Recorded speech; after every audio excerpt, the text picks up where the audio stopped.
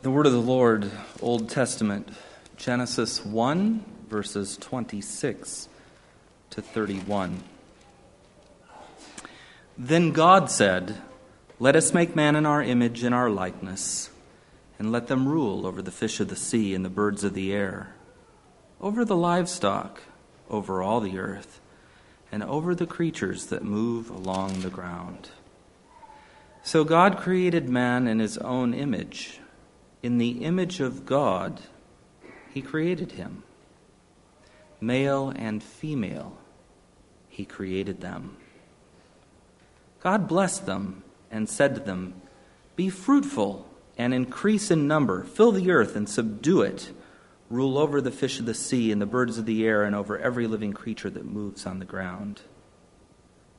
Then God said, "I give you every seed-bearing plant on the face of the whole earth, and every tree that has fruit with seed in it. They will be yours for food. And to all the beasts of the earth, and all the birds of the air, and all the creatures that move on the ground, everything that has breath of life in it, I give every green plant for food." And it was so. And from the New Testament, in 1 John chapter 3, verses 1 through 3. How great is the love the Father has lavished on us, that we should be called children of God. And that is what we are. The reason the world does not know us is that it did not know him. Dear friends, now we are children of God, and what we will be has not yet been made clear. But we know that when he appears, we shall be like him, for we shall see him as he is. Everyone who has this hope in him purifies himself, just as he is pure. This week's news struck just a little too close to home. A man named Irvin made the headlines.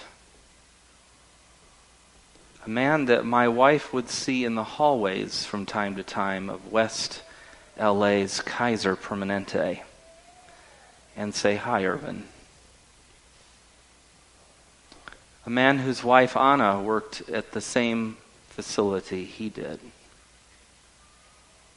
They weren't high and mighty people. They weren't powerful people.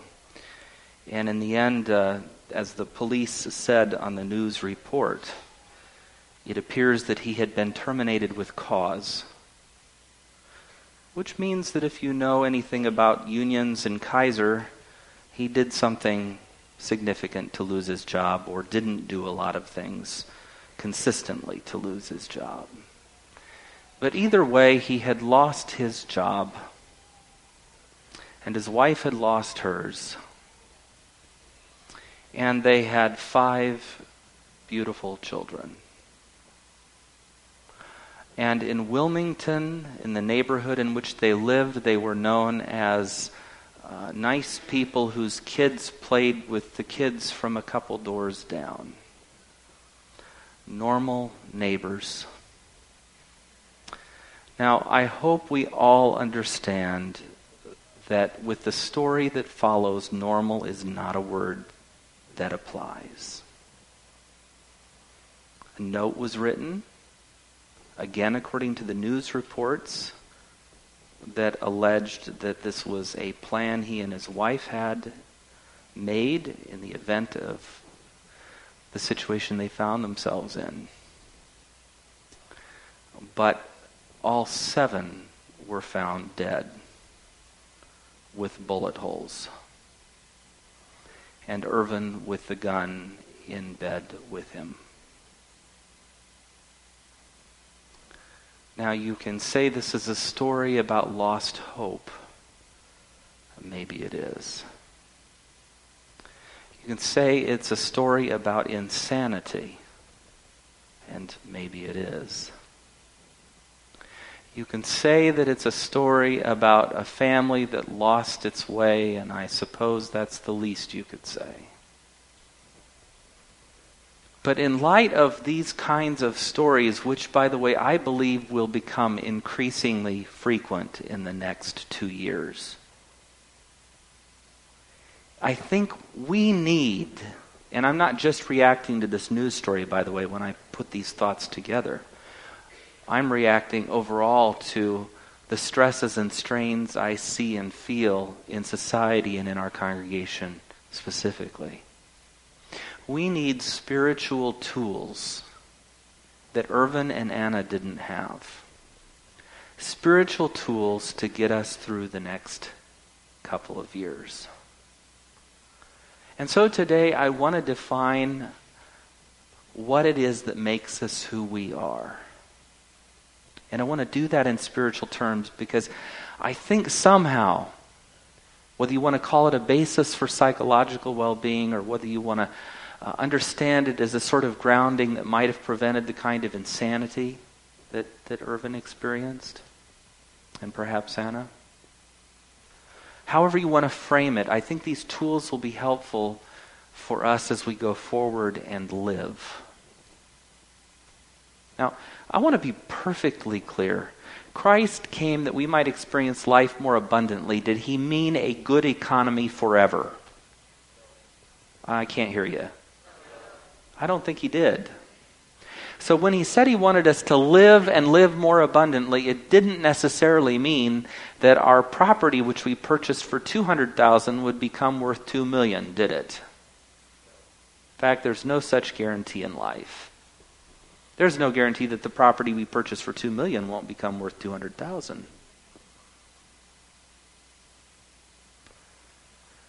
He must have meant something else when he said he wanted life for us more abundant. And I think Christ was referring to something much more spiritual. The two texts we read today are really helpful as we begin to think about this theme. Because one of the advantages of being people who believe in God, one of the advantages of being Christians, is that we have several pegs, biblically, to hang our hat on, as it were, our coat on, to understand who we are. Now, when we ask, who are you, or that question, it's not really a common question in English because it's a little more intense and vague and personal than most of us would want to be with somebody.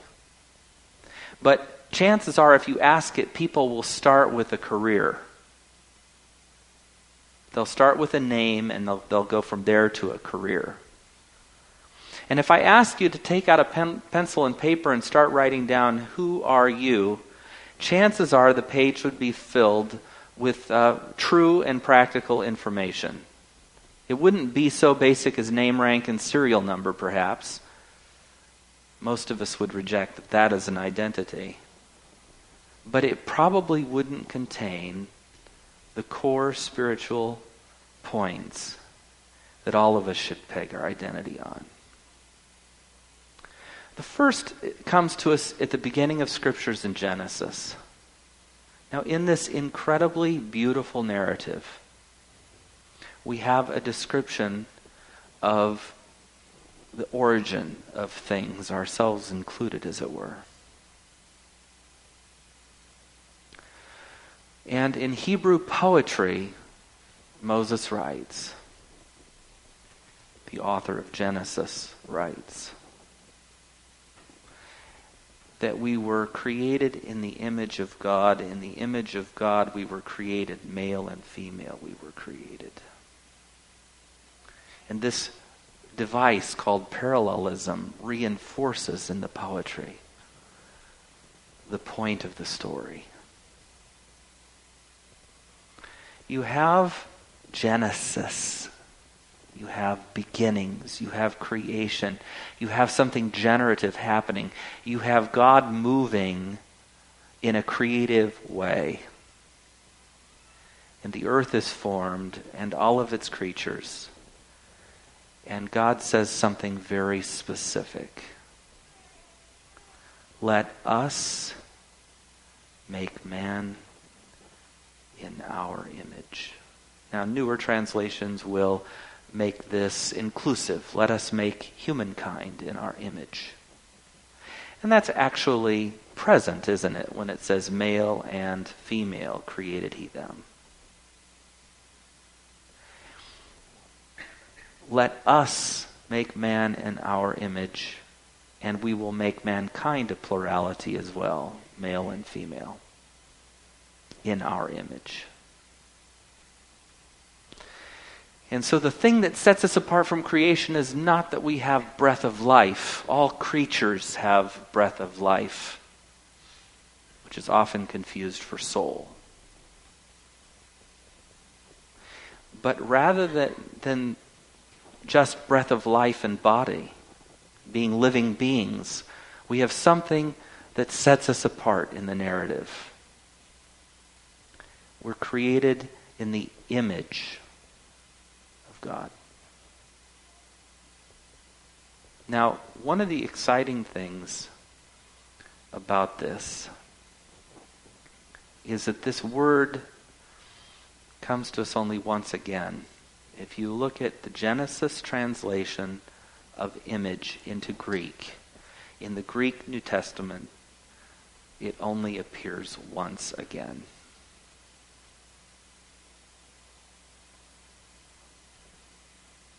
So you have this very unique application. And this status that we enjoy is recognized again in the story of the thief on the cross.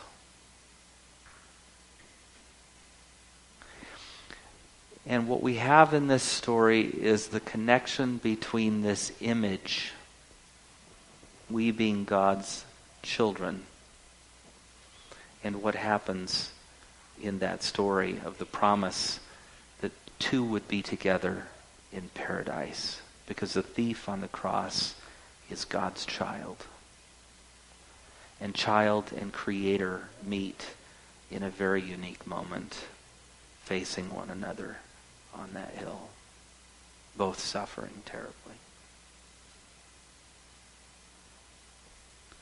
And this concept of being children of God is not unique to the text that I've mentioned or read.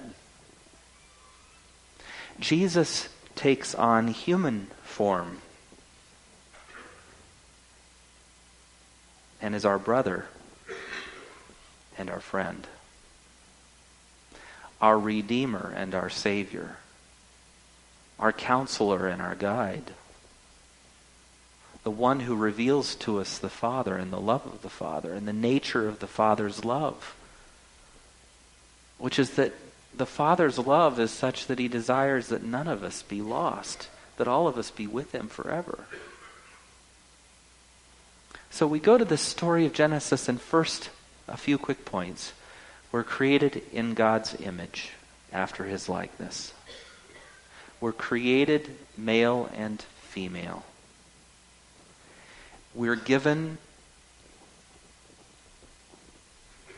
a place to inhabit, in which we have dominion. And boy, have we messed that concept up. We think it means we get to do what we want with the planet. But what it is meant is that you are to shepherd it and care for it and cultivate it. You are to beautify it. You are to sustain it. And we've ravaged it and raped it and plundered it.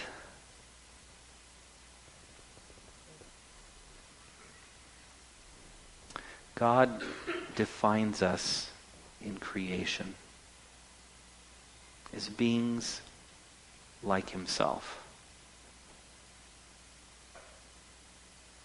In the genealogies, you'll read so-and-so begat so-and-so, who was the son of so-and-so, who was the son of so-and-so, and likewise and so forth. And I can't remember right off the top of my head whether it's Matthew or Luke, but one of those genealogies ends like this: the son of Adam, who was the son of God.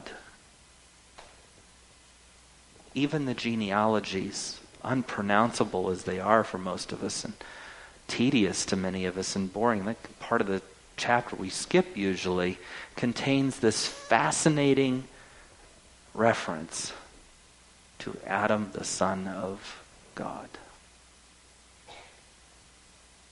Beautiful. Beautiful. Well, we get to 1 John,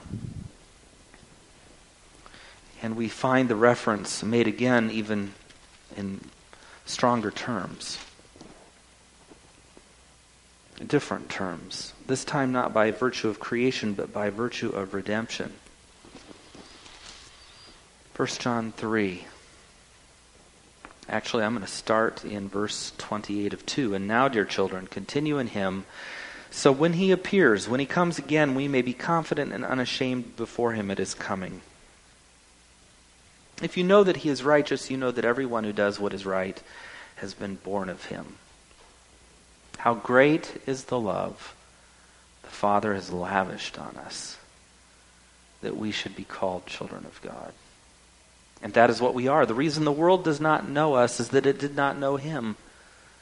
Dear friends, now we are children of God, and what we will be has not yet been made known. But we know that when he appears, we shall be like him, for we shall see him as he is. Everyone who has this hope in him purifies himself, just as he is pure. Now, what this is referring to, of course, is that we have washed our robes in the blood of the Lamb. We have been justified and purified. What it means is that we've repented of the rebellion which drove us out of this garden created for us, out of this paradise, the paradise that Jesus promises at the thief on the cross. It's driven us out of that and brought us instead to death and destruction. But Jesus reverses this process. The Father who wants us to be with him sacrifices the most important person of all, himself and his Son, Christ. And he does this that we might be reunited with him and might live with him, and that is the redemption side of the story.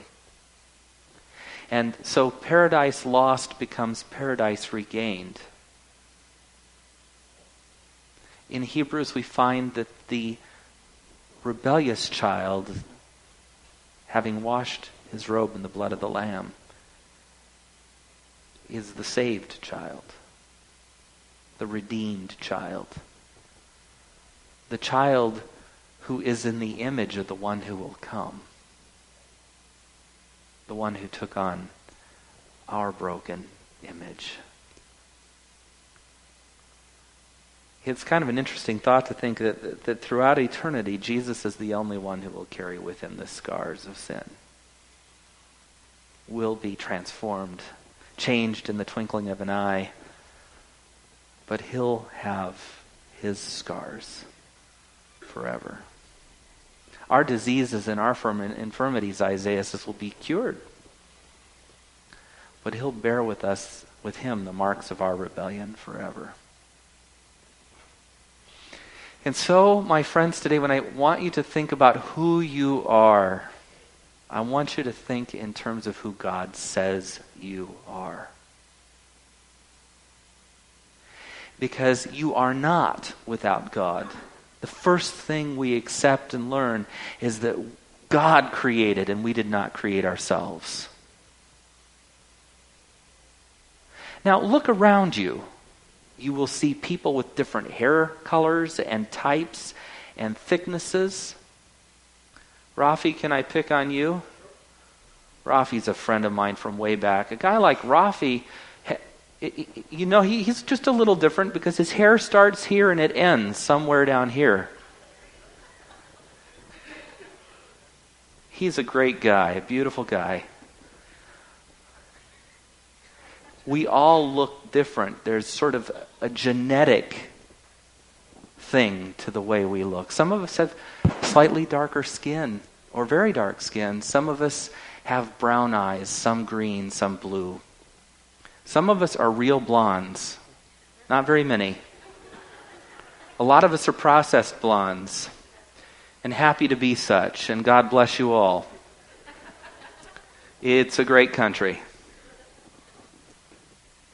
But all of the differences that you see in humankind, from the pygmy who's 4'2" to the enormous basketball players. Well, actually, in general, the Dutch people are the tallest people on earth, by the way, as a race. The people in the Netherlands right now are the tallest people on earth. Now, there are people taller who beat their averages, but they're overall the tallest. So from the Pygmies to the Dutch, and from the shortest of the short to the tallest basketball player we have on the court, the amount of genetic difference between us is minuscule. And science says we all come from one mother. So that the world has changed and that we have, by region and type, adapted somewhat to the environment need not discourage you. We bear collectively the image of the God who made us. He is our maker, and we have been made like him. And we have been given dominion together, not that we might fight each other and destroy this place, not that we might harvest from the earth everything good and destroy it, but that we might cultivate it and care for it and tend to it. And in this story, we have rebelled and destroyed the world and ourselves. And a Savior has come. We are the children of God, and we are children of God so beloved that he spared not his Son. You know the text. I've repeated it, you've heard it since cradle, from your mother's womb. For God so loved the world that he gave his only Son, that whosoever believes in him should not perish but have everlasting life. God so loves us as his children, his wayward, rebellious children, that he gave up his Son, that we might have life. And we do. When Son of God, maker of heaven and earth, meets a sinner on the tree, he promises, without merit, that this man will be with him again someday in paradise. Restoration will take place. And then in John, we read again how great the love of the Father is. And how much love he's lavished on each of us, that we get to be called children of God. And then it doesn't just say that's what we're called. That's just a name. That's something we sort of get to, a persona we get to wear.